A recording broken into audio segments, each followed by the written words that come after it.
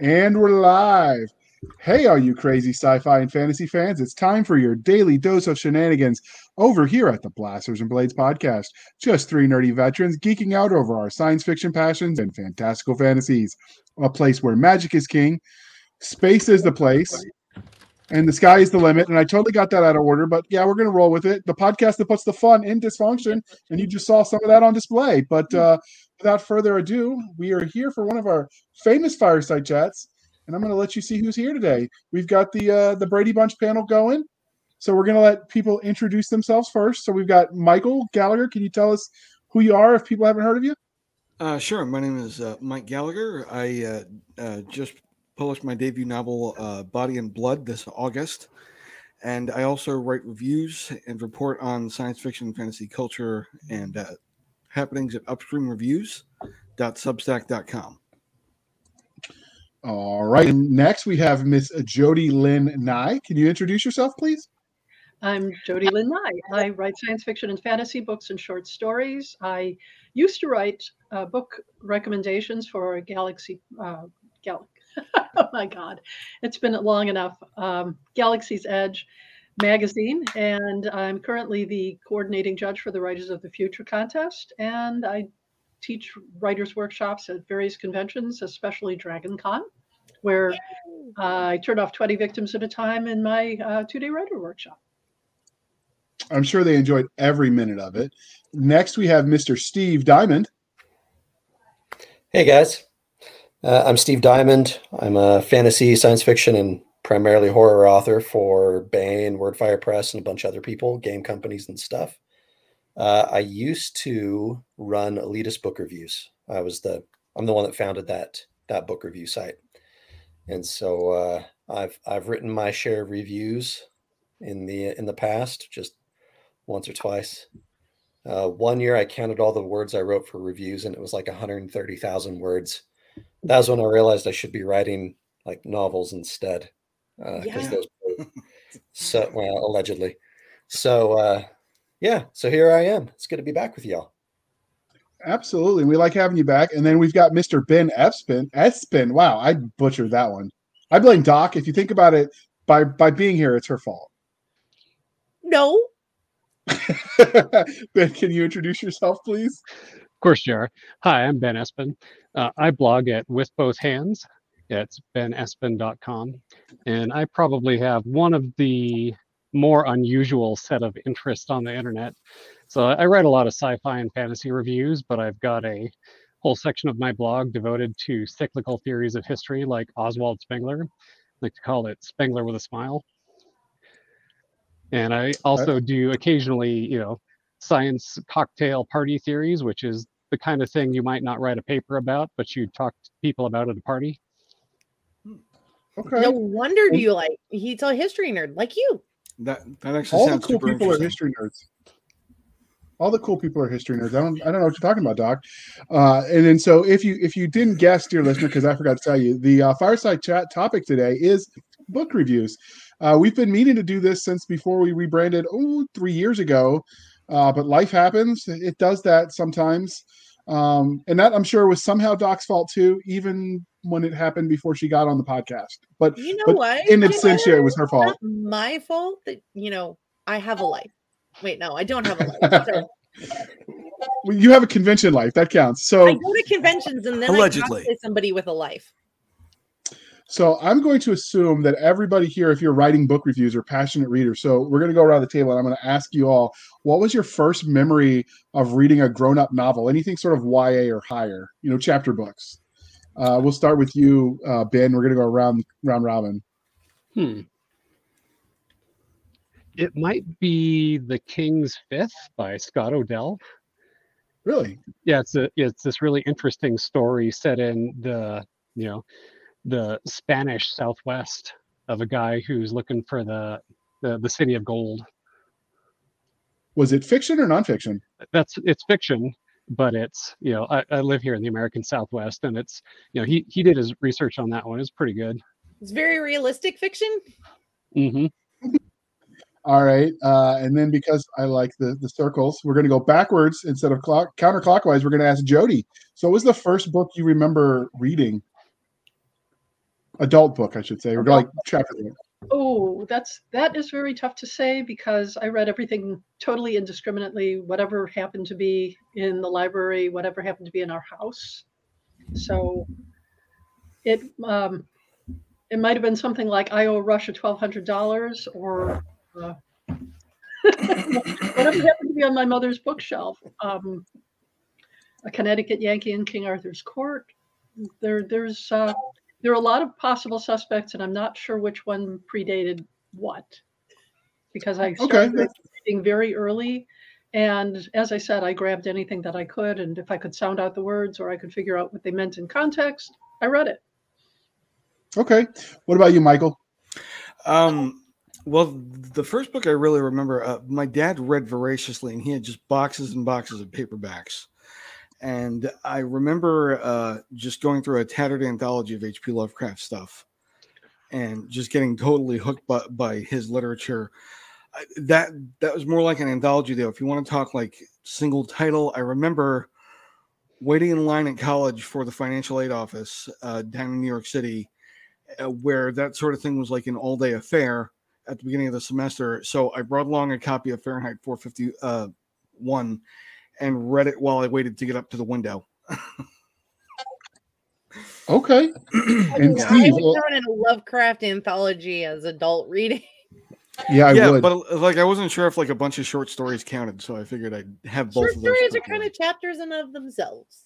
Yep. All right. So. What about you, Steve? Ooh. This would have been, late 80s. So probably, I was like 9 or 10. And so it was probably either Book of Three by Lloyd Alexander or, probably, Lion, Witch in the Wardrobe sort of thing, or it was Sword of Shannara. All three of those were kind of at the same time. My mom was a big fantasy reader, and kind of like Jody, was whatever was on the shelves, right? And so I remember seeing those books on the shelves, and obviously Sword of Shannara was the most impressive because it was giant at the time. Still pretty big. It's a big book, and I remember seeing it and thinking, man, I want to read that book someday. And then one day I just pulled it down and started reading it. Probably far too young to be reading some of that stuff. And then right after that, and I went right from Sword of Shannara right into Elfstones, which is probably one of the books that I cite as shaping me into the horror author that I am today. So all that right there. And Seska, since you've joined the world of scary book talk on TikTok stuff, all the newfangled kid technology, I'm going to ask you the same question. What was the first grown-up book you remember? I'm going to treat you like a guest today. My first one is the Anne McCaffrey's The Rowan. That's a big book. So how old were you when you tackled that? I was in 6th grade, and I was homesick. My mother thought that I was faking it, so she handed me a book and told me to read the first chapter, and then I could watch TV. For the record, that is a very long book. It's like, at the time, 6th grade, 350 pages, if I recall correctly. There's only 3 chapters in the book. One of those. That was an interesting organizational choice. Power move by mom. Well, it actually makes sense because part of the original story, and Jody can correct me because she knew Anne better than I did, was originally done as a short story. One of the chapters was originally a short story, which is why I went, an anthology is basically self-standing short chapters, because several of Anne's books started as short stories and moved into novellas. Yes. Though I've never really understood I know there's a length difference, but other than that, I'm female. They kept telling me this was 6 inches in school. Okay. Gonna be one of those shows. So how did you guys go from, reading those awesome stories to deciding, you know what, I want to review them and share my thoughts with everyone? We'll start with you in the bottom, Steve, and we'll go clockwise this time. Well, mine was purely self-interest and selfishness. I decided that I wanted to write, that I wanted to be an author. And I'd been talking to some friends of mine who at the time weren't as intensely popular as they are today, but now are. Like your famous co-host? No, like Brandon Sanderson. And because I met him when he and I became friends right when he was nominated for the Campbell Award back in 2006. And so we went to a con together. We went to Worldcon down in LA, and he was there. I was there. He was there. Our friend Dan Wells was there, who turned out to be a fairly big deal author now too. And we were all talking about stuff, and it was right around then that I decided I wanted to be an author. And they said, well, it's pretty rough approaching people at cons and stuff. They hear it from authors all the time. Well, so right after that, I decided to start a book review site. And I figured if it's hard to approach someone at a con, and I saw how it was, I thought, well, maybe if I go up to these same editors, these same publicists, these same authors, and I say, hey, I'm a book reviewer, maybe it'd be an easier in, and then I could wear him down, slowly and surely, like the plague. And then, and sure enough, it worked. I mean, that's how I met Toni Weisskopf over at Baen. I met her through the book review site. And that's how I met Larry Correia, my co-host on Writer Dojo, and my co-author, one of my best friends. That's how I met all these people. And so that's why it was to make these contacts. Basically, I was playing the long con, right? Okay. Nicely done. I can appreciate the hustle. All right. So what about you, Michael? Mine is, no pressure on a follow-up there. I actually was, I was just about to publish my book. And leading up to it, I had sort of met a couple of Superversive guys on social media. One of them was Declan, and we'd kind of befriended each other. I wound up having to delay launching my book for a while, and in the lull that happened there, I was like, look, man, I need to do something. And he's like, well, that's cool, because I happen to run this site and we need more reviewers. So he's like, here's a bunch of books. And it's not very glamorous, but that's just kind of how I fell into it. And I learned a lot through that, and I'm still learning with every e-arc I open.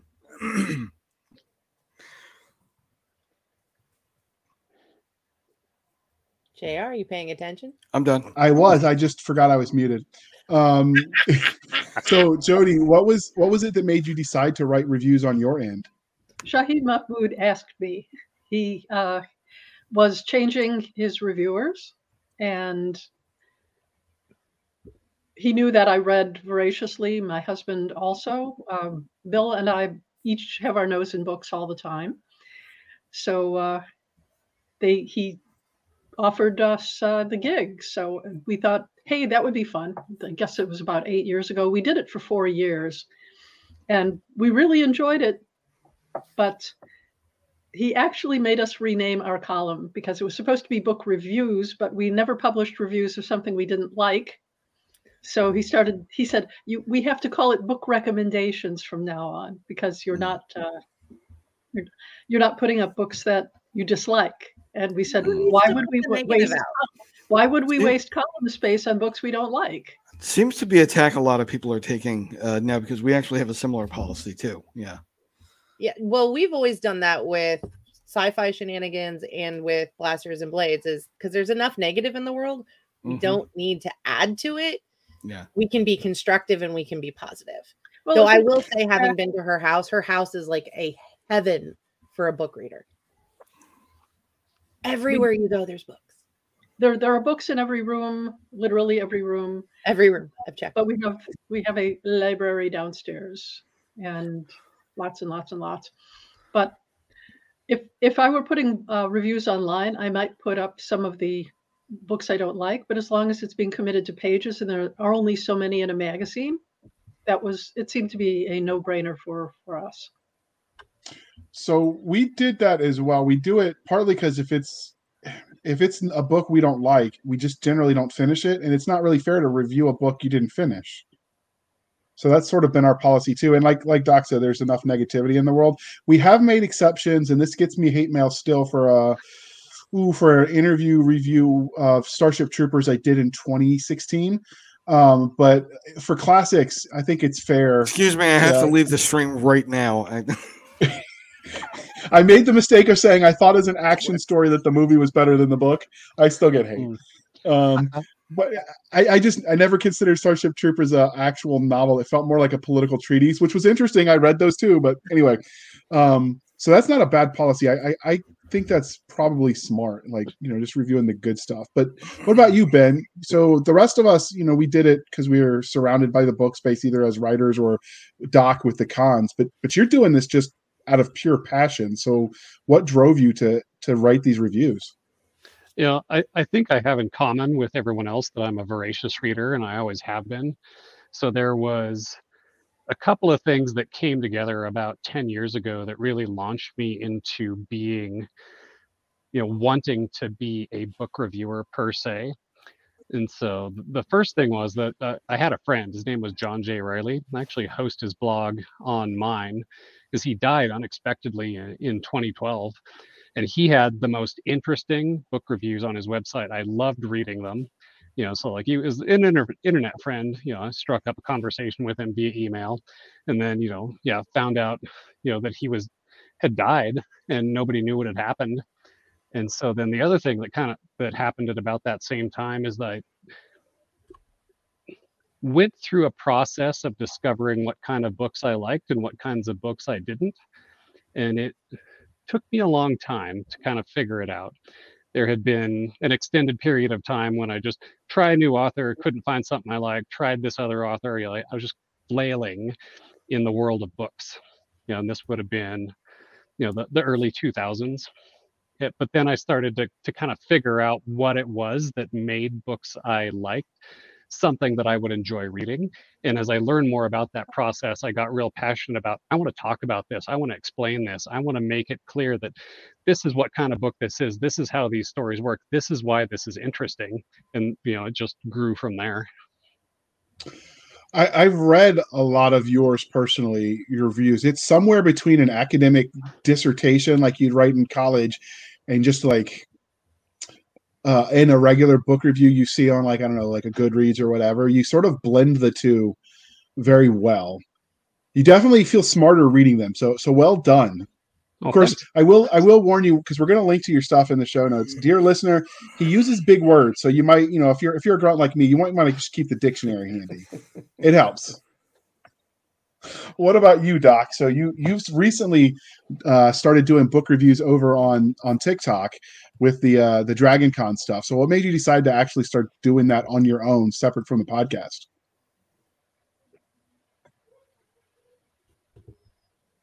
Are you there, Doc? Looks frozen. Mm-hmm. Or maybe we put her to sleep. It's always possible. All right. Well, then we'll just let her come back. So, there we go.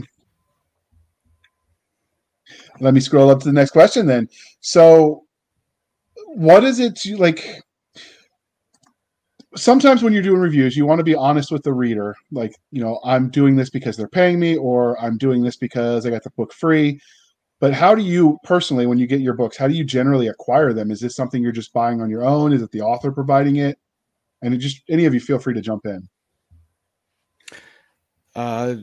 Well, upstream, before we moved over to Substack, we had a website that eventually got taken down by WordPress malware, where we had a contact form where you could just sort of submit through the site.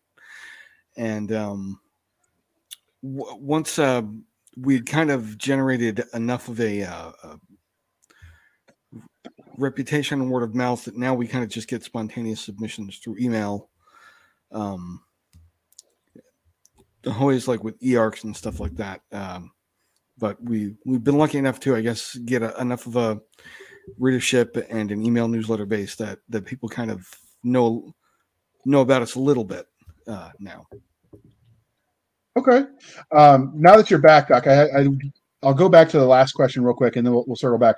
What made you decide to take your book reviews outside of what we were just doing for our podcast and to do them on your own over on TikTok?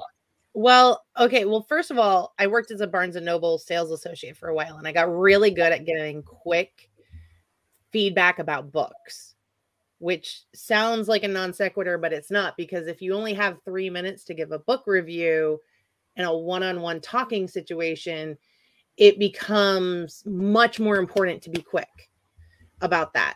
So you get used to referring to things like tropes and age groups, and because you're talking to somebody and trying to get them to understand what it is, particularly because we're going into the holiday season, or I think maybe this is airing right around or afterwards. You don't have a lot of time to tell somebody, this is the book, this is why you want to buy it, or this is why you might not want to buy it. Not to ever turn anybody away from a book, but sometimes you're looking at somebody and going, this book that is super popular right now is really not meant for your age group that you're looking for, type thing. And that's important as a sales associate.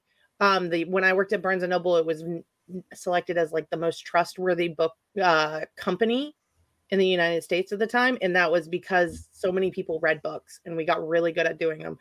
And then I got into doing the reviews on TikTok because I hate writing. I get very intimidated by writing, and it's easier for me to speak. Go figure.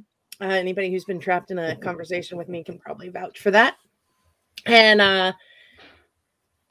I know how important it is for authors to get reviews. And so this way, it's much easier for me to pick up a phone and do like a 3-minute video on why I like a book and why it's important than it is for me to type it out. And it gets into a different audience than our podcast is doing and stuff like that. So some of it was just branching out and trying it. And I figured if the likes of John Harkness could figure it out, it can't be too impossible. Fair. So the next question we'll go back to that Michael asked: how do you acquire the books that you're reviewing, Doc? All right, Jody. So when you were doing your reviews for Galaxy, was it Galaxy's Edge magazine? Galaxy's Edge, yeah. So how did you guys get the books that you reviewed? Well, first and foremost, Shahid forwarded to me and Bill some of the books that we were receiving, that he was receiving for his previous reviewer. So we informed them, usually there's an email contact someplace, that we were now the new book reviewers, so please send your offerings to us. We started to get mailings from them. And once it becomes known that you're doing book reviews, agents and publishers, public relations person, and other people will start to send you queries or sometimes just outright send you books. We would get things in the mail constantly. We were getting Baen books for review, Ace books for review. And for many of the publishing houses, they now don't want to send physical books. So they would send you a link to an e-copy, which was just fine because many of these books we don't ever want to read again once we have read them for the review. And that's fair. That's fine. I'm still getting emails for people who would like to have their books reviewed by us, even though we haven't done it for some time. I forward all of those to the current reviewer for Galaxy's Edge, Richard Twedick. And it's great for people who love books because you get more than you can possibly handle in any month or any period. Galaxy's Edge is published every 2 months. So over the course of 60 days, we would get a lot of books to review, and we would have to choose how many we would handle.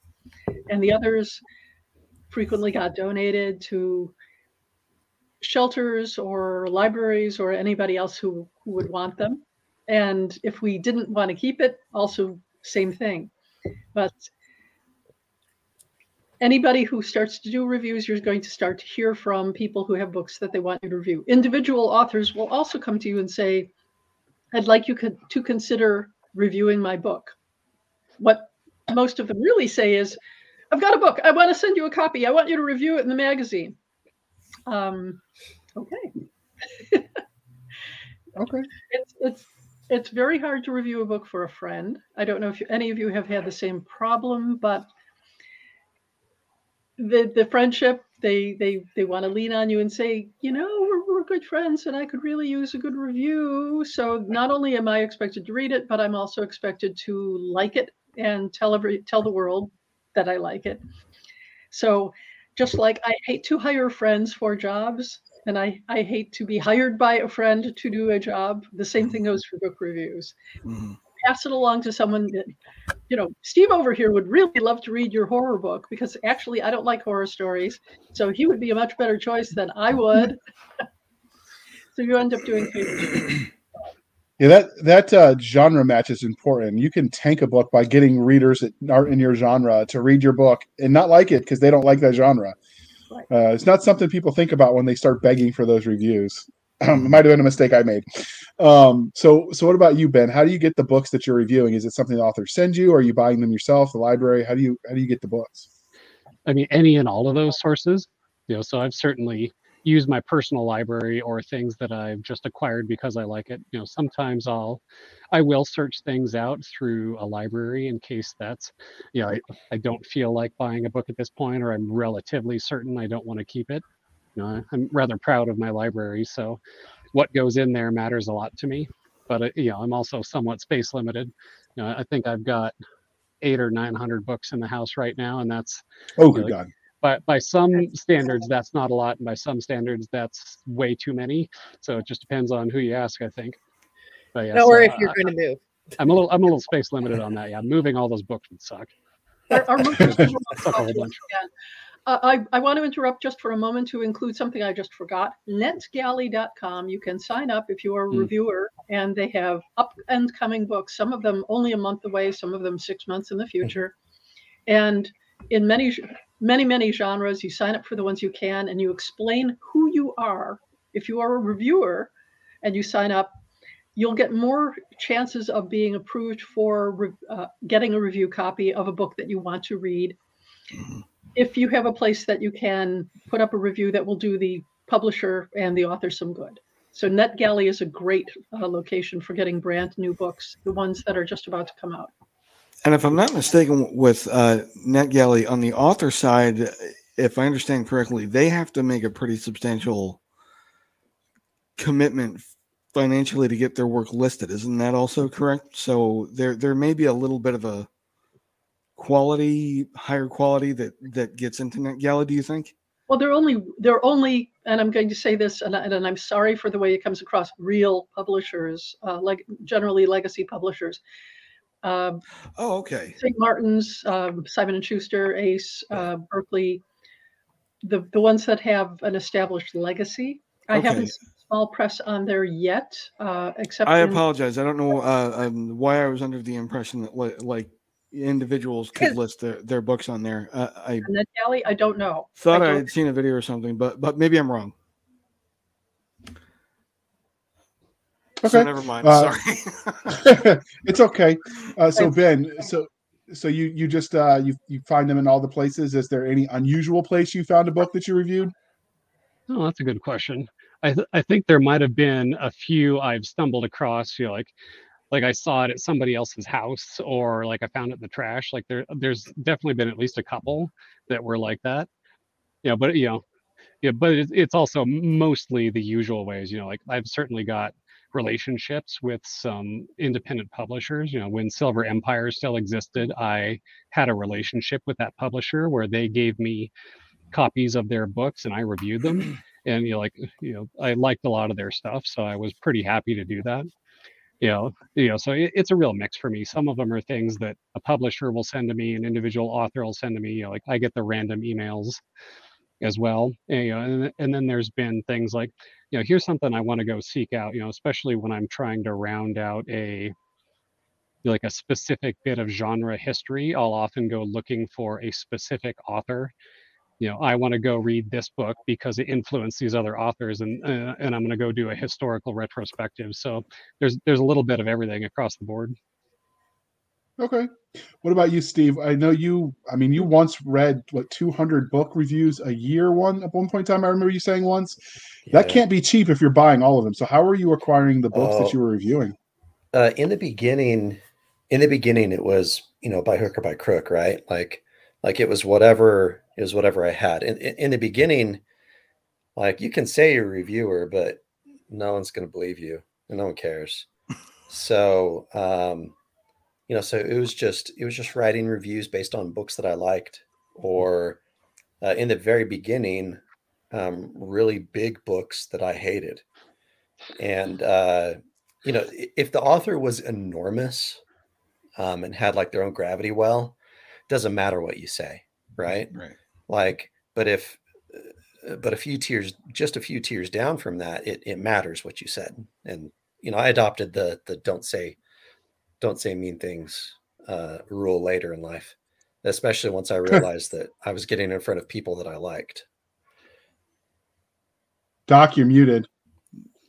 You mean it? Sorry. Constructive versus negative are two different things. Oh, indeed. But I was negative. Always understand that. Because I hate everybody. Equally. I can relate to that. But so I just started with whatever, right? And I'd either buy the books. At the time, I was working at a Walden Books, and so I could borrow any book I wanted, and I could, I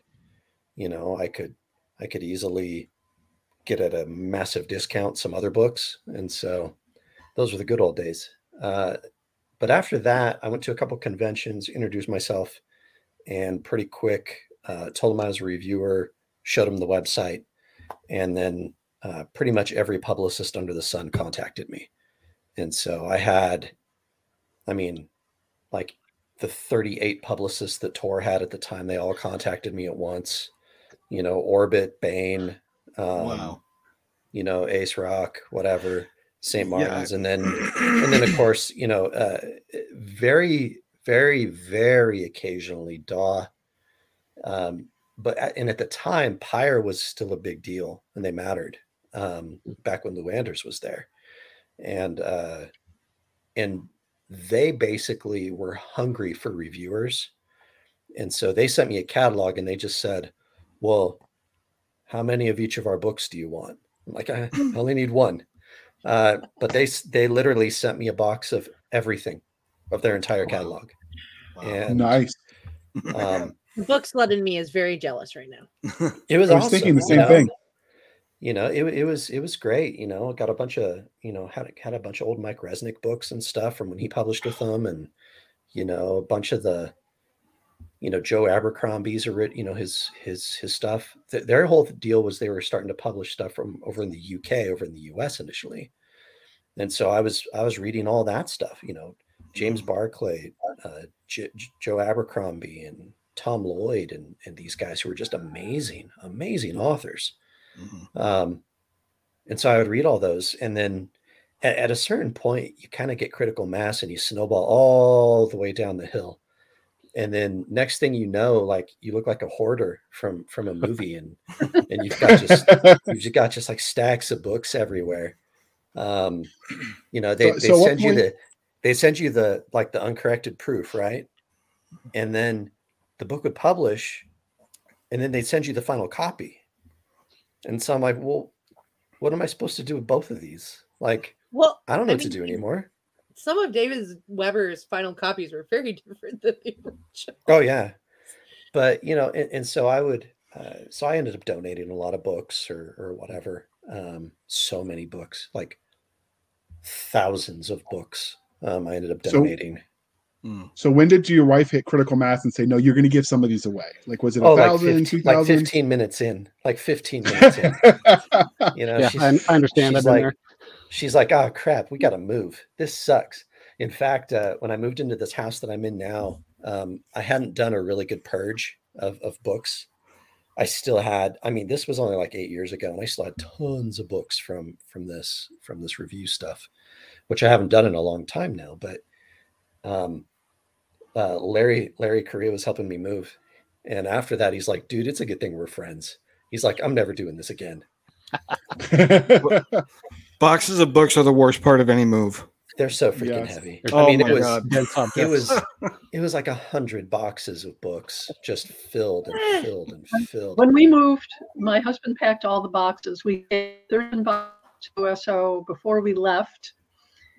We packed onto the truck 330 boxes of books. And when we got here, we gave a lot to one of the public libraries. And we've acquired more. It just keeps happening. So a friend of mine used to open Borders bookstores. I said, we're moving the equivalent of a small public library. And she said, how many boxes? That would be 37 skids. No, you're moving the equivalent of a medium-sized public library. Wow. I'm kind of jealous though. Her house was heaven for a book lover, right? Yeah. So I've never actually, so I've always just bought my own reviews or used Kindle Unlimited or my Audible credits when that was still, in the budget. And I haven't yet, I guess I haven't reached critical mass because no one has ever said, hey, I'll give you a free book if you review it. But I do what's in my genre because that's what I like to read anyway. So what about you, Doc? Before we play the commercial, how did you acquire the books you did for your book talk? Talk, whatever. A lot of them are books that I have read already or were given to me. So actually very sweet. Oh, there she is. All right. So there goes her internet again. She really needs to get fiber optic and none of this like tin can thing she's doing. But in the meantime, we're going to pause for a moment while we shamelessly shill for the man. Thank you, Steve. The war between Al Masia and the Empire of Kolakovia is in its 100th year. Casualties grow on both sides as the conflict leaves no corner of the world untouched. Ilarion Glaskov's quiet life on the fringes of the Empire is thrown into chaos when an impossible tragedy strikes his village. When he is conscripted into the Tsarist military, he is sent to serve in The Wall, an elite regiment that pilots suits of armor made from the husks of dead golems. But the Great War is not the only, or even the worst, danger facing Ilarion, as he is caught in a millennia-old conflict between two goddesses. He must survive the ravages of trench warfare, horrific monsters from another world, and the treacherous internal politics of the country he serves. Servants of War, new military fantasy by Master of Horror Steve Diamond and international bestseller Larry Correia. Available on Amazon or wherever fine books are sold. Pick up your copy today. So I had to use that ad, Steve. I couldn't help myself. So I can get behind an ad like that every day. Yeah, the funny one is the one Bane sent me where they mispronounced Bane and they said Bean. The narrator. I actually used that commercial. It was Larry Correia's Gun Runner, I think, the one with John Brown. And Tony was on the episode. We aired that, and she started laughing. It was hysterical. How do you say bean? I don't know. So, hey, the commercial was otherwise awesome. So I say we just leave it, and people that know will laugh, and people that don't will never know. So we've talked about like what we review and sort of how we get them. Do you guys feel that it is important to disclose to your reviewing public, the people that are reading the reviews, where those books came from in transparency, or do you just, this is the book, this is my review? I know for me, I always tell them. I always say I bought it. I always say this is where I got it from. Right up front with the readers that I had, with the reader base that we had for elitist book reviews, we always just said, hey, look, we're not getting paid for any of this, but we're getting comped the copies. So publishers are sending them to us, or maybe the author is, and that's all we say. Like, there's no use belaboring the point. I mean, if you do happen to be getting paid, like it's like a paid sponsorship for some reason, yeah, you better disclose that. But otherwise, most people don't care. Okay. What about you, Jody? You guys were actually getting paid for the reviews, but not by the authors, right? It was a very small sum. Clearly, the free books were one of the means of remuneration. Mm-hmm. So I don't believe that we ever reviewed a book that was already in our library. Copies, like I said, that they came from everywhere. They came from various publishers, they came from publicists, they came from fellow authors, and some were passed along to us from Galaxy's Edge's office because they arrived there instead of on our doorstep. As we were employed contractually by the magazine, I don't think anyone cared where we got them from. Okay. What about you, Michael, for your upstream reviews? Do you guys buy those yourself? No, I don't think I don't believe we disclosed if we got like a free e-arc or something from Bane's always been very generous with their arcs. To a fault almost. Yeah. But like we've always said very upfront, like, yes, you can give us books, there's a submission form, just fire away, we'll take it. And we weren't with the magazine or anything, we were just the site as it was, and people just kind of I would sort of, it was kind of like more of a private thing where we would tell the authors, if it was like an individual author, like, look, if we don't like the book, we're not gonna post a review because we don't want to tear anybody down, but just know if you don't hear anything.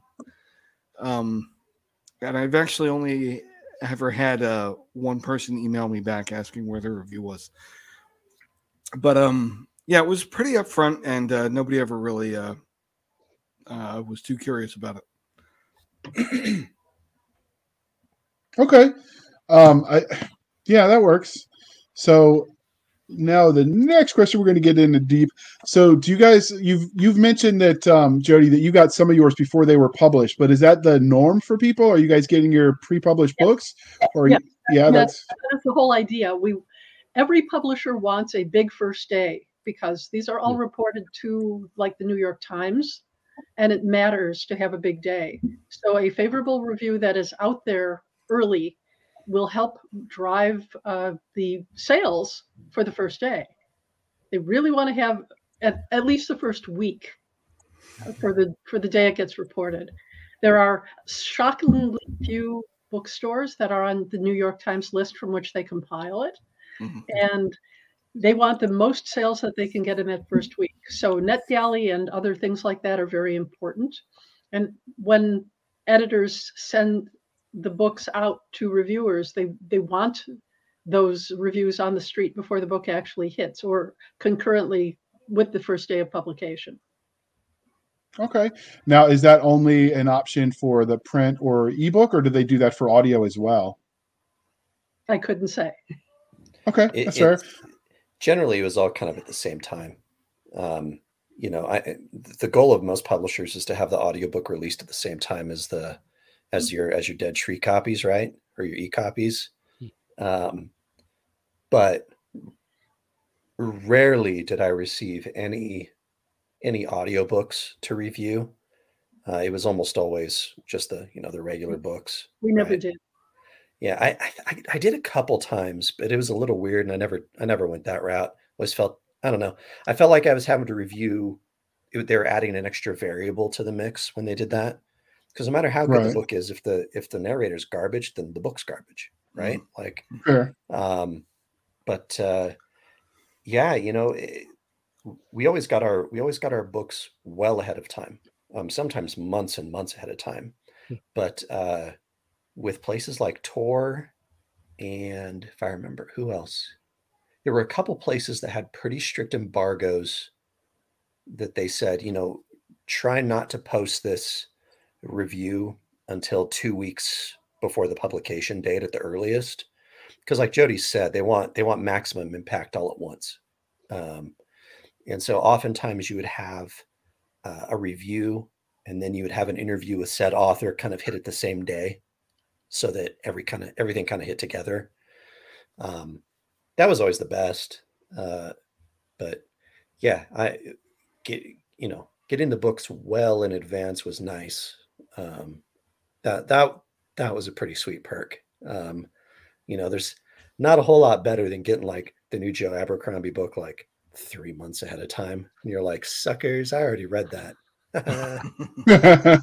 Okay. So when we're writing those reviews, do you guys feel like there's an optimal length for the reviews? I've seen some that are sort of like a paragraph, which to me seems woefully inadequate, and then mine have sometimes been 5,000 words. So is there like a sweet spot, you think, for length for these reviews? I think more than a few paragraphs, you're going to start losing people. Give them your impression, give them an idea of the plot, tell them what kind of genre it is. You're really, it's a selling copy. So you want it to be like an advertisement in a way of what is it you loved about it? What is it that will interest the reader? What kind of reader is going to be attracted to it? And we also put in our reviews what kind of age group it would be appropriate for, because we would get young adult and middle school books as well sometimes. There were books that were very much all weapons, all shoot 'em up. Larry's fans would have loved them, or this is something that Patricia Briggs fans would like. They're not usually the same market, and that's fine. Trying to find the right people who would enjoy the book and give them enough information to go with that. Rarely did a book merit an essay of 2 or 3 long pages. Okay. What about you, Michael? I don't think I could write a review at less than 1,000 words with a gun to my head. But one of the nice things about how we did things at Upstream Reviews is we kind of divided, basically 5 different categories: the more or less a plot synopsis, the characters, the world, the politics, and who would like this book. And so in there you get kind of 200-300 word chunks that are a lot more manageable at once. And if something I thought was just really exceptional, I think the biggest review I've ever written was something like 1,800 words. That's really going on. But yeah, somewhere around about 1,000, 1,200 words, divided up into about 5 or 6 different parts. Okay. What about you when you were writing, Steve? How long were yours? I don't think I've ever read any of your reviews. Oh, that's fine. You don't need to do any of that stuff. Those I'm not a good reviews host today. I should. Those reviews are stalked old you better. times. Yeah, it was probably, gosh, it was probably right around the same as Mike's. If I got really, really excited or enthusiastic about something, that review would get long just because I couldn't stop talking about it. Yeah. I got so excited about it or whatever. I read I remember reading the last few Stephen Erickson novels in the Malazan series, and I just thought, and I was just so I was so beyond into those books that I just couldn't stop talking about them. Or if a book kind of came out of nowhere and surprised me, I loved talking about those sorts of books. Or if I hated the novel, man, I could go on for ages. I could go on for ages about that book, for better or worse. But in general, probably right around the 1,000-word mark was where I tried to hit. Mm-hmm. And like Jody was talking about, we talked, a little bit, why we did or didn't like the book. Usually why we did like the book, why we thought it was awesome. Mm-hmm. The random stuff about characters and stuff. But then at the end, we always had a little block where we talked about who it was recommended for, whether we're talking about, like a specific audience, or we talked about, okay, what age do we think you should be? What kind of content is there in terms of language, violence, and sex? Right. We put all those in, and at first we got some grief about it, but I think people really started to like that because it gave them within. I mean, each thing was just a line, all 4 of those categories: age, language, violence, sex. And we just put it in there, and people really gravitated towards that. It gave them a really quick thing. Didn't matter whether or not they actually cared about any of those ratings, but it just kind of primed the pump, and they knew what they were getting into one way or the other. Didn't matter whether they liked it or not. It was nice. Okay. What about you, Ben? I've read a lot of yours are a little bit on the longer, but you tend to look at some of the philosophical underpinnings that you took from the stories. I do. Do you have an optimal length when you're writing yours? It's more of a feel thing than a specific word count that I'm really aiming for. I probably vary somewhere in the the 500 to 2,000 words. Like there's been some that have been real long, and I was thinking about it while everyone else was talking, and I'm not a very effective cog in the corporate advertising machine if the objective is to move a lot of books. Because a lot of times, I suspect I do lose a certain amount of the audience. You're like, I'm not writing a book review all the time with the audience of kind of the broader public in mind. Sometimes it's just me, and this is what I think about. And if I wanted to reach that broader audience, I would have to adjust my voice and I would have to adjust my length to compensate. But I don't want to, because that's not what I'm doing. What I'm doing is something that's kind of a blend of that more marketing style book review that the world depends on. The world of authors and publishers really depends on to get word out, and me just wanting to play with ideas and explore things and talk about stuff that I think is really awesome. And then sometimes that tends to get a little long, and I've certainly had people I know read a book review I've written and tell me, man, Ben, I had no idea what you were talking about. It was really cool, but yeah, I don't know. Okay. Dude, So let's you have like picture references in your reviews. I do. I Good love heavens. finding just the right image to illustrate the concept I'm talking about. I'm a physicist. I went to school for physics and math. It's kind of funny that I review books for fun. But I like being able to visualize a concept, and so I will spend as much time searching for the perfect image as I will writing it. Freaking overachiever. I love pictures. Actually, Jared, do you mind if I pose a quick question to the other? Not at all. Guess I'm just really curious about you guys. How far into a book will you give a book before you decide? If you're going to go ahead and do a review, or if you say, okay, I've given this thing enough of a chance, I'm just going to cut bait and DNF it here. How long does an author have before they've lost you or they have a chance to keep you?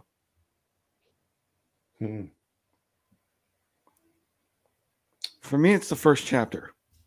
Like, if you haven't hooked me in with the premise or the style or anything like that of the characters, if I don't care about the characters or the story by the end of the first chapter, I'm probably done if I've got a big pile waiting for me. I mean, I've always got a big pile waiting for me, so I probably tend to the shorter side myself. And I mean, I think I would probably give an author at least till the first chapter. But the reality of it is, a really good book often hooks you in the first paragraph, or even the first sentence. There's some great examples in the world of that. Oh yeah. But I won't necessarily. I'm not going to cut somebody loose over a paragraph. That's not. Right. That's not how I do things. But if it's not picked up by the end of the first chapter, I agree with you, Michael. That's probably when I'm going to put that aside and go look for something else. So what about you, Steve? What is your line? Oh man, I don't. When I reviewed books, because my stance now is slightly different. But when I reviewed professionally, whatever the freak that means, that line was in the sand. It changed every book every day, because I tried really hard to, even if say the first chapter wasn't engaging to me, I had to ask myself, okay, well, I'm reading this book. Am I being fair if I just chuck this book over my shoulder, or can I read this book and figure out who its primary audience actually is, and then figure out how to recommend the book to that audience? And that did a couple things for me. One, I think it made me a better reader, because it kind of rounded me out. You guys know this from getting like review copies, but sometimes like the advanced bound manuscripts, the ABMs, they're like, it's just a blank cover with like words on it that says like book, and it's the no frills edition. Yeah. And you get those, and sometimes you have no idea what those are. And you have this giant pile of books, and sometimes you look at a cover and you're just like, no, I'm not even reading that. Screw that book. Or you get the ones you're like, oh, sweet, swords and stuff, yay! And then you read those ones. But then you get the advanced band manuscripts were like, it was like a blind box. You're not never quite sure what you're going to get. Mm-hmm. So I would read those on occasionally. I wouldn't read the back of it. I wouldn't read anything about it. And I just start. And I discovered an author who I love that way. And I became friends with her. Her name's Marie Brennan. And I read this book, and I was not the target audience. It was like fairies and stuff. And I'm not that guy, unless they're eating you, right? But I'm not that guy. But I read the book, and I loved her way of writing, and I loved everything about it. And I think if I had have gone into that book knowing what it was about, and just read the first chapter and said, oh, well, this isn't for me, I would have missed out on something. And so I give authors a lot of grace that way. And because I don't like it doesn't mean someone else will. And now as an author, I have to hope that reviewers out there are doing the same for me, that even they'll say, oh, well, you know what, this weird, dark horror military fantasy thing, that's not really my thing, but I'll read it anyway and give it a shot. And maybe I can figure out who its audience is. Right. And so that was my thing. I don't know. Maybe that's a little too touchy-feely for a horror guy, but whatever. So when I do mine, because I'm paying for all of mine, because I haven't reached the point where anyone's sending me free stuff, which is fine. I tend to give it whatever that. Sure.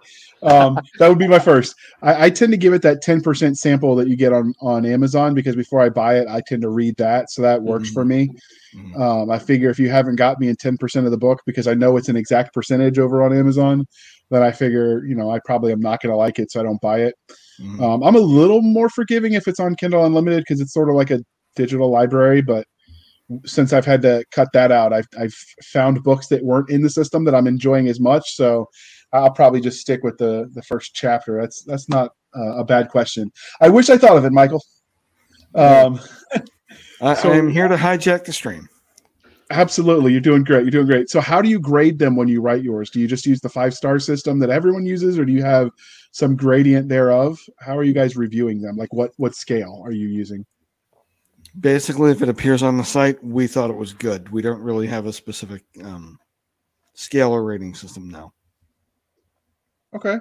It's more nebulous. It was like, it's a tough thing to quantify, awesome? Yeah. It's like, do we think it's awesome? Cool. Like, do we think that it's like going to cause our eyes to bleed? Then, that's a different thing. But I if it's horror, that might be a bonus. I know, and I don't mean good way, bad way, eyes bleeding. Just kind of depends, right? So, yeah, for us at Alita's Book Reviews, back when I was there, it was books we loved, books we thought were okay, and books we didn't like. That was it. Yeah, nothing crazy. Okay. We didn't. What about you, Ben?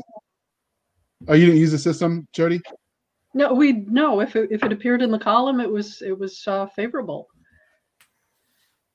Okay. What about you, Ben? How do you categorize those when you're reviewing them? I've tried a few different things. I tried star systems for a while, but I found that I didn't really like it. It didn't get at what I wanted to talk about. So for the most part, I've abandoned it.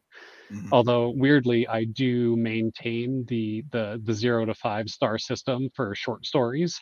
And I don't know why I do that, but I like doing it for short stories for some reason. But I don't do it for anything longer than that. And so that's just a kind of an idiosyncrasy of my style for some reason. But for the most part, it's similar of, if I'm talking about a book, it's because I find it interesting. Every so often, it's like, I hate this book, but it's interesting, or this book was really boring, but it was still interesting, which sounds like a contradiction, but it's not. Yeah, I was going to ask, what is a boring yet interesting book? What is that like? The Well at World's End by William Morris. Fantasy book written 100 years ago, and the style is incredibly painful by my standards, but it's Okay. just written in a completely different idiom. And if Yeah. you can, it's kind of like what Steve was getting at. If you can get your brain into this is why this made sense, and you can read it and understand. And then I read that book and I'm like, oh man, there's like 50 authors I've read who read this book and thought it was cool and wrote something based on their experience of reading this. That's why I read this book. Yeah. But like, yeah, if you gave that book to like a random fantasy reader today, they'd be like, what is this? And chuck it. But like, Right. yeah, but no chance. No chance. It's slow, so slow. But that's just how they wrote books back then. Yeah. I've two or three times I remember I've slogged through like 100 pages of a book that either was like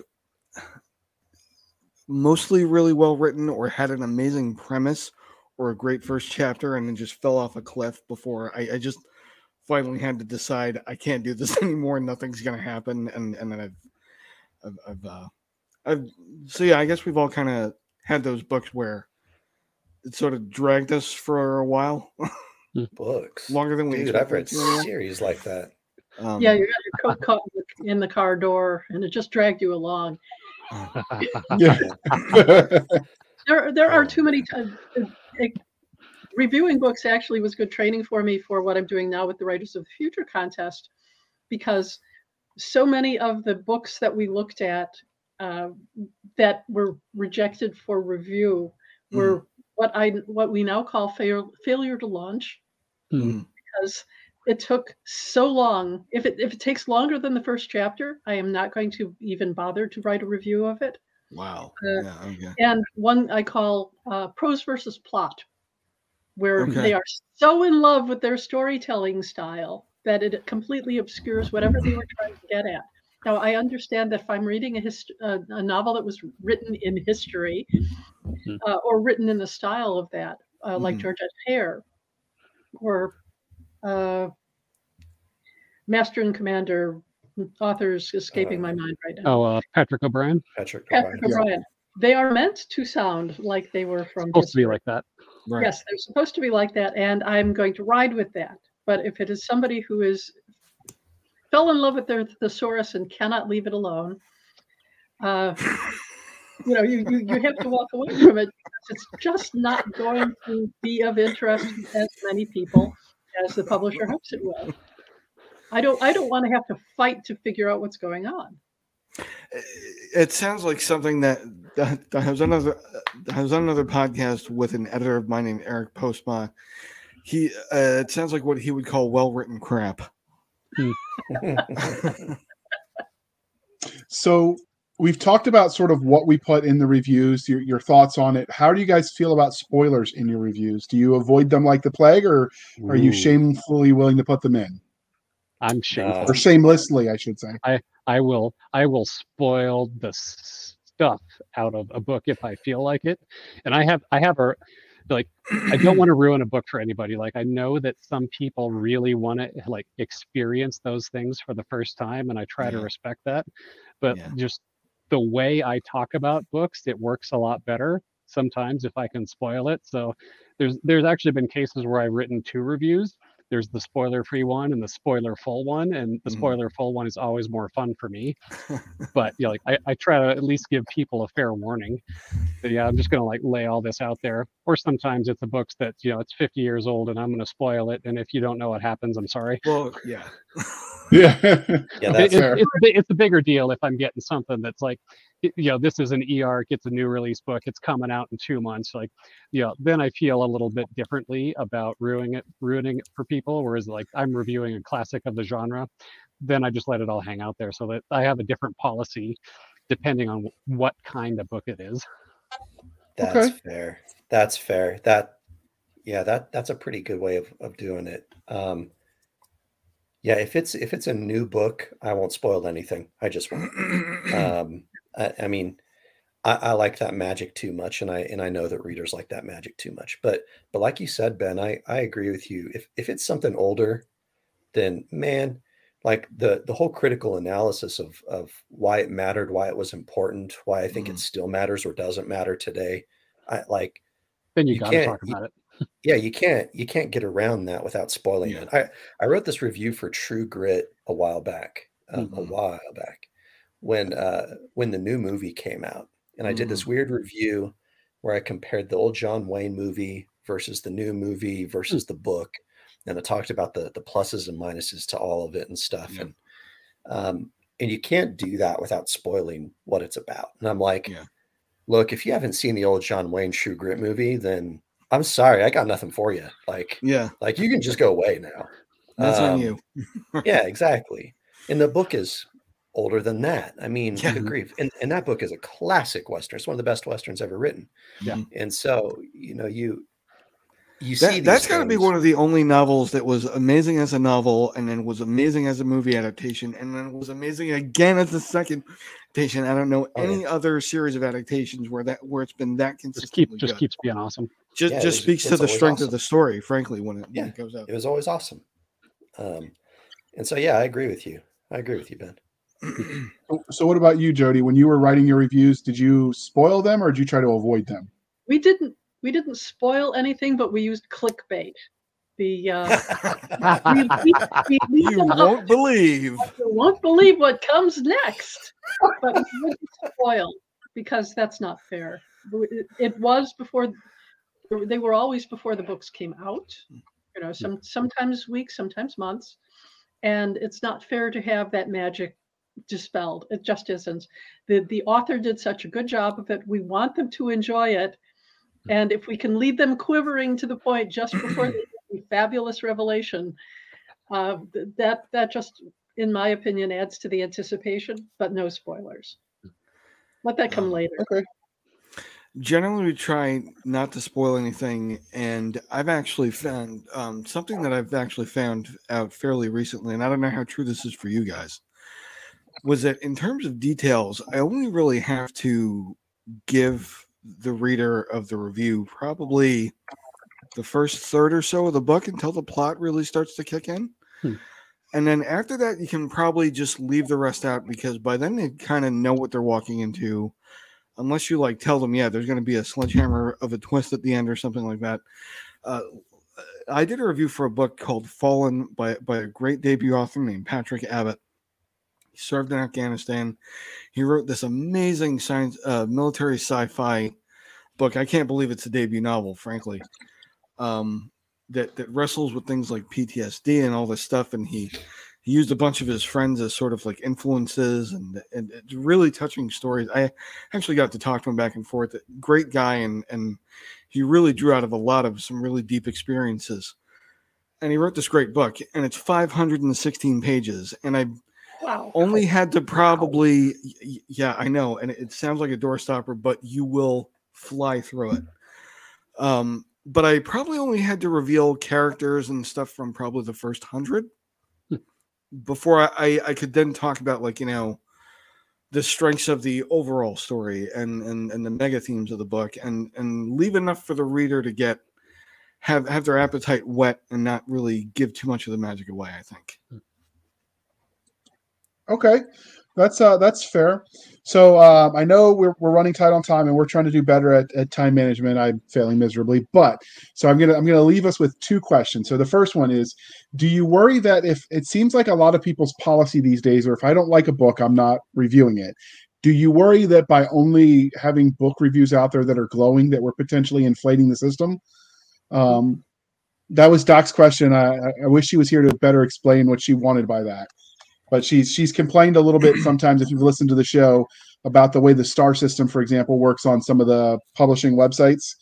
And she thinks sometimes that those sort of inflate the numbers, so bad books get favorably rated to a point where people get suckered into buying something they wouldn't otherwise. That's part of why I don't use star ratings. Mm-hmm. Okay. Because I actually do suspect that to be the case. And in general, I think part of my answer to that is that I do sometimes include a more critical review. And Doc talked a little bit about the difference between being negative and being constructive. And, sometimes you do have to be a little bit destructive every so often. And I've certainly written a couple of things that were a little spicy. I definitely remember ruining somebody's day on Twitter about 6 months ago by trashing a very famous author that he was going to be talking about like on a podcast later that week. And I felt real bad, and I told him sorry, but but I also like I meant what I said. Right. Sorry, not sorry. Sorry, not sorry. Like I didn't want to. I didn't want to. Welcome to the jungle. But I wanted to trash the author. Yeah, but like now, that was a dead person I was trashing, so it's a little different, right? Yeah. My God, Ben. Excuse me. If he responds, you're in trouble. If if Bradbury comes and tells me that I'm full of it, I've got other problems. Oh, he can take it. Bradbury can take it. His reputation is fine. What I say about him doesn't matter. So what about the rest of you? Do you feel like they were potentially inflating the system that might prop up bad books by only reviewing stuff we liked, or like what do you guys have thoughts on that? In terms of upstream, I think one of the things we try to focus on is we do review a lot of like mass market stuff from like Baen and I guess Tor and stuff like that, but we really try to put a lot of the focus on good indie authors, like people that really need the exposure and could use the exposure, and who like a good legit review would really help. So the people that we're trying to elevate, I think, are the folks who are definitely not in danger of being overinflated to start with. Okay. Boy, I don't know. That's a tough question. Yeah. I think I can argue both sides of that, which makes it a good question, right? Right. Like I can certainly see how if we're only ever doing positive reviews, how a book could unintentionally or intentionally lead readers astray. I mean, I've certainly read books that have these just absurd, like absurdly good reviews. And I read the book and I'm like, yeah, I don't know about that one. This one feels like some bad reviews got deleted mysteriously. Those ones mysteriously vanished in a boating accident with my guns. So I can totally see that. On the flip side, though, like as an author, brother, give me all those good reviews. Every single good review. And if those bad reviews and if those bad reviews get lost in the boating accident, good riddance. Yeah. So I don't know. I feel like I'm playing both sides on that one. So did you have any thoughts on this, Jody? Absolutely. I don't think that there's going to be a rebalancing, because why would bad books deserve to be reviewed when people's time is short? It's like the Writing Excuses podcast. It's 15 minutes because you're busy, and that's fine. Which I think is the intro for any kind of program. But the point is, do bad books deserve a review on anything except Amazon? Not everybody deserves a participation trophy. I hate the inflation of giving out kudos to people just because they showed up. It's really an insult to them, because then they don't have a chance to mature. Why can't I get noticed? Because we read your book and it still needs work. If someone was to say to me, did you read my book? Yes, I did. Here are the things I liked about it. Other than that, I'm not going to render them in print, because there were things that I liked better that I thought deserved the column space. Well, and to even go off that a little bit further, the five of us, or if Doc was here, 6 of us, we think about things differently. We either have or had our own sites, and that's a very different mindset than the Twitter mob, or than random Joe Schmo book reviewer on Amazon who has internet anonymity. It doesn't matter. They're going to post their review no matter what, and they're going to be idiotically, stupidly honest. They're going to be like, "Oh, the book wasn't delivered to me in wrapped by angelic cherubs delivering it to me with Mountain Dew on the side." Like they're gonna, they're just gonna, if the book arrives with so much as a scratch, it's a 1-star review, even if they think it's the best book they've ever read. And so I can argue on the flip side of this and say, while people like us are more critical and we have our rules, right? Mm-hmm. For the vast majority of people, there are no rules. It's the Wild West. They can do whatever the freak they want, and they will. Yeah. And so I do think that in some manner, it will balance out. Okay. Because a lot of people on the other side, it's like folks do give a lot of credence to the people who write Amazon reviews, and yet not, right? Oh yeah. So Stranger's review. It's bad and it's good at the same time. Yeah, and then you get those. Go ahead. Oh, I'm sorry. The problem with the Amazon reviews is that they're only looking at the number of reviews that a book gets, not how good they are or how thoughtful. Oh, and because they want 50 reviews before they start promoting it, it doesn't matter what's in the reviews, really. Yeah. And that's we are trying to do it on a professional or semi-professional level, based on the fact that we're also writers and we have read hundreds, if not thousands, of books. So for somebody who says, this is the first science fiction book I ever read, I think it's awesome, I'm giving it 5 stars, even though it's the rest of us will look at it and say, needed one more pass through the What is it? So I know that sometimes, like, even this is the difference between being negative and being constructive we talked about earlier, but sometimes what some people list as a bad thing, like this had too much cussing, I'm like, wait, okay, the infantry in me says that's good. Or I had one, like, if Amazon's policy would have let me, the negative review would have been my ad campaign. It's like a 12-year-old with ADD wrote gun porn. I'm like, oh dude, like, you can be my manager. So like, I think sometimes, that they're so subjective that what one person is hating about a book, other people are loving. When we used to do our interviews before we got rid of it, because it was just time consuming, we would talk about with the author about the reviews they would get, and we'd pull some of the good and some of the bad and talk about themes. And I was always surprised at the number of, this was the part of the book and it made the book horrible. And then somebody else would take that same thing and be like, this is what I loved about it. That happens a lot with Larry Correia. That happens a lot with Declan Finn, I'm sure. One of Larry's favorite reviews was someone told me he wrote like a modern Robert E. Howard. And he's like, oh, sick burn. Yeah, please. Wow. He's like, that's the best review I've ever gotten. Here's a 1-star. Yeah, thanks. Right. Yeah, right. Like I remember one of my reviews said that my YA novel Residue, they were complaining because it didn't have enough sex in it. And I'm like, oh my God. Well, that is sweet. That is the state of young adult literature right there. Oh my yeah, God. It's a complete. That's another fireside chat.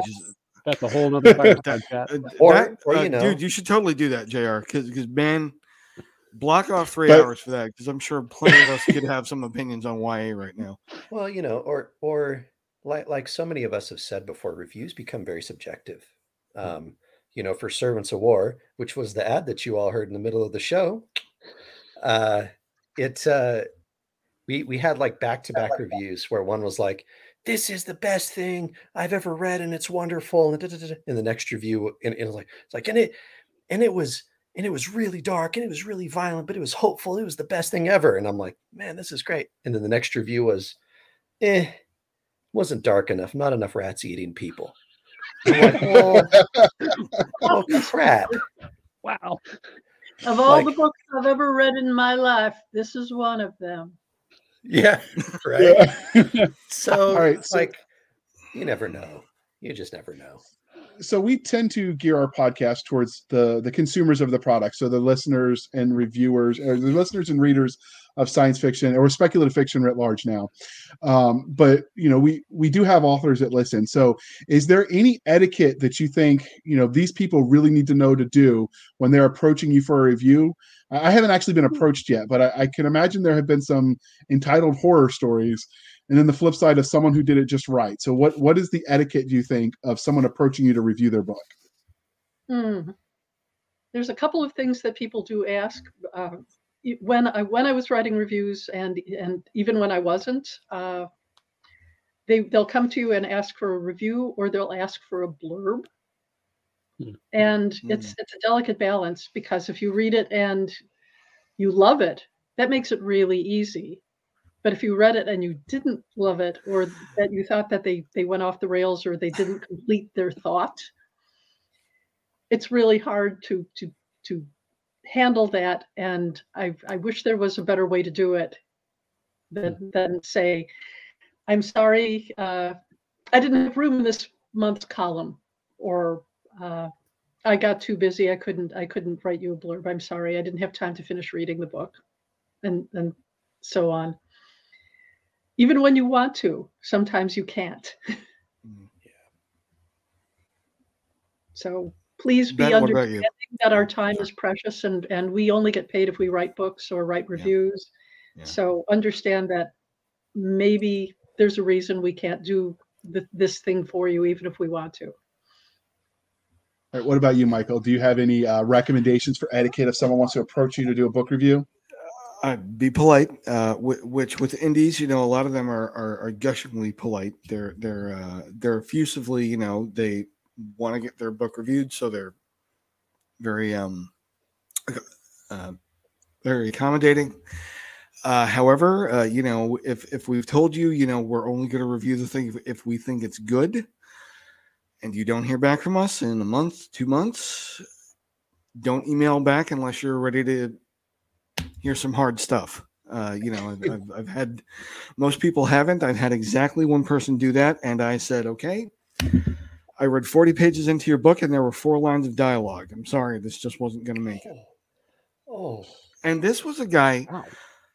The book looked like it could have been sitting next to any Big 5 publishing house. Beautifully designed cover, beautifully designed logo for the imprint. I mean, I thought this guy had a deal somewhere. Like he was just on some off, like, small imprint or something. And like the plot was really good. He clearly did a lot of his research. There were so many things that were like almost there. But by the time I reached a point in the story where this guy's wife, who we never heard about how they met or dated or fell in love or anything, he comes home one day and he finds his wife. They live in this, he's like a marine biologist. She's a nurse. He finds his wife at home and there's a smuggler with a gunshot wound holding her at gunpoint, making her tend to his wounds. And I'm like, I don't care. I'm already bored. There's 40 pages in. I don't care. And so I kind of like, as politely as I could, I explained to him why. Usually that's the problems I had with all this. And I said, but good luck and everything. But, it's like, if you follow up, you're going to get it, man.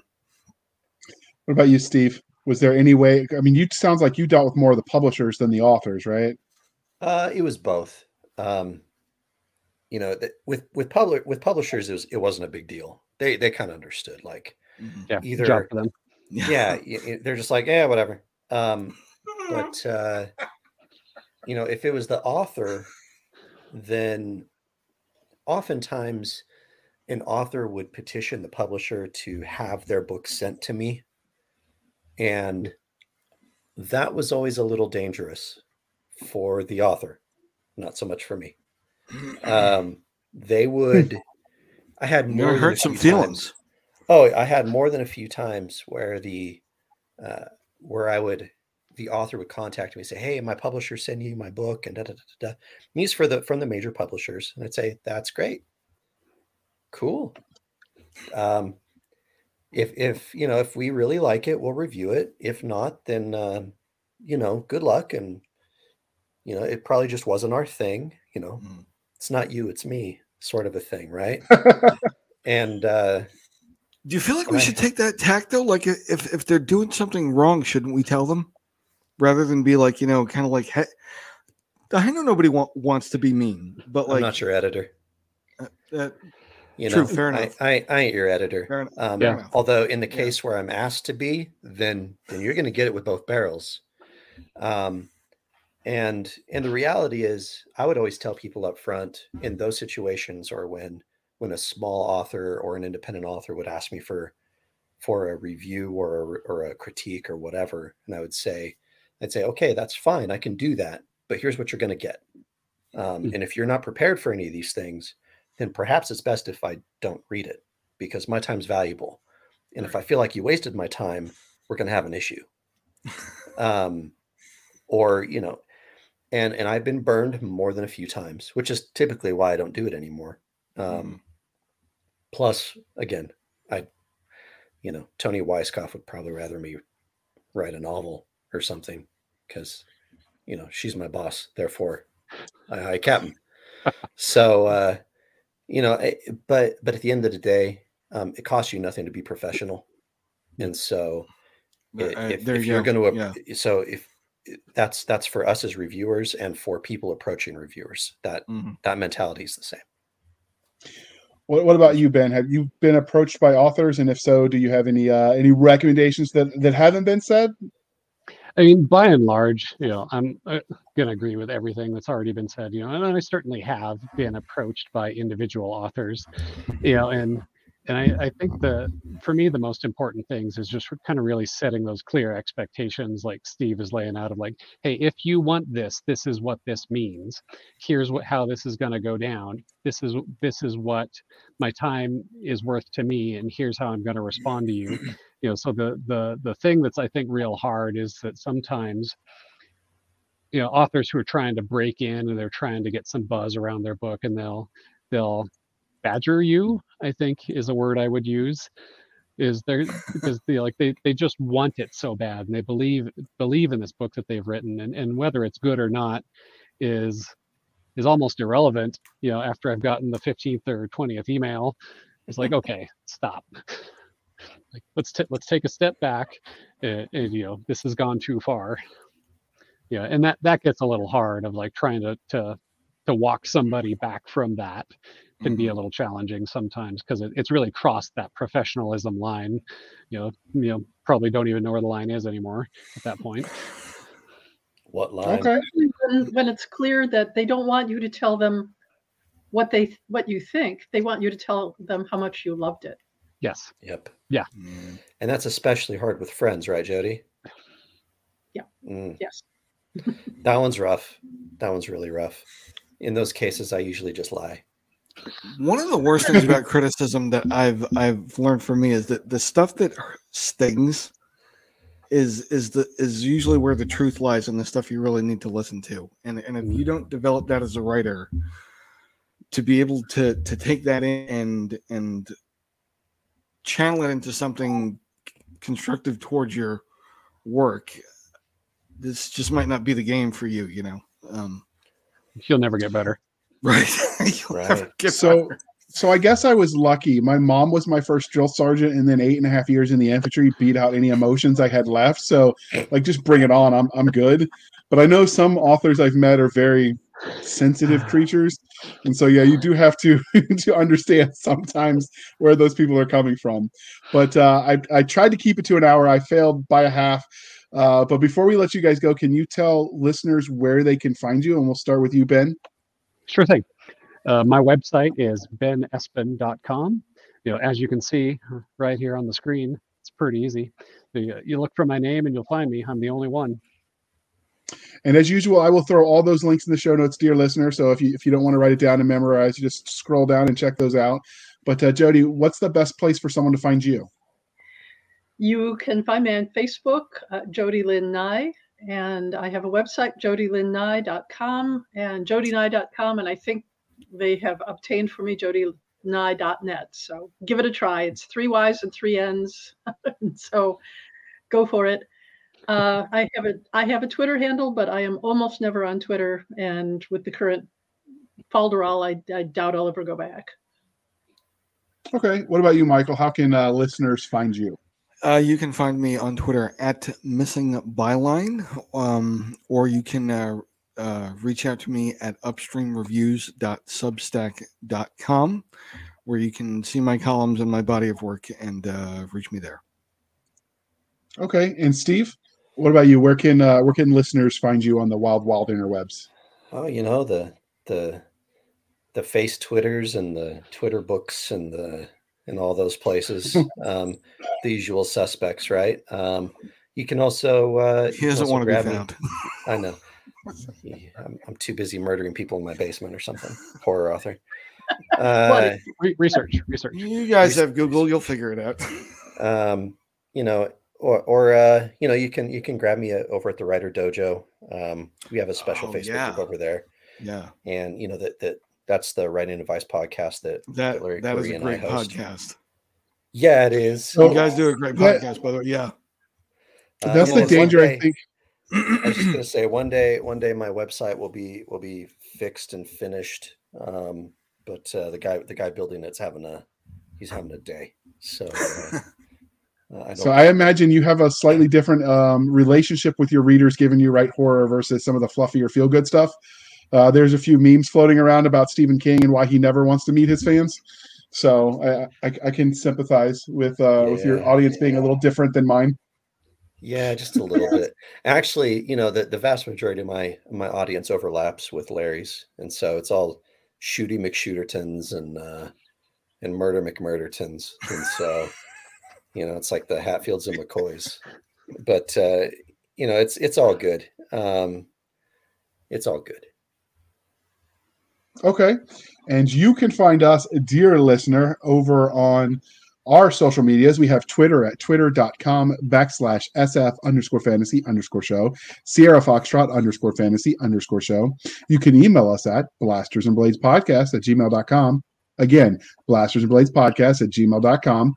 You can find us on Facebook, where all the shenanigans happen, at facebook.com/groups/Blasters and Blades Podcast. Again, /groups/Blasters and Blades Podcast. We have a website over at anchor.fm/Blasters Tech and Tech Blades. Again, anchor.fm/Blasters and Blades, where you can support the show for as little as 99 cents a month. You can help keep the lights on. Or you can support the show more directly over at buymeacoffee.com/author J.R. Handley. Again, buymeacoffee.com/author J.R. Handley. Be sure to put in the comment section that is for the podcast. And I promise I will keep my co-hosts, Doc Seska and Nick Garber, duly caffeinated. They will drink until their liver explodes. And with that, thank you for spending some of your precious time with us. For the aforementioned Nick Garber and Doc Seska, I am J.R. Handley, and this was the Blasters and Blades Podcast. We'll be back next week at the same time, where we'll indulge our love of nerd culture, cheesy jokes, and all things that go boom, because I like Shooty McShooterface. Thank you guys all for coming. I appreciate it. Absolutely. Thank you for having us. Thank you so much.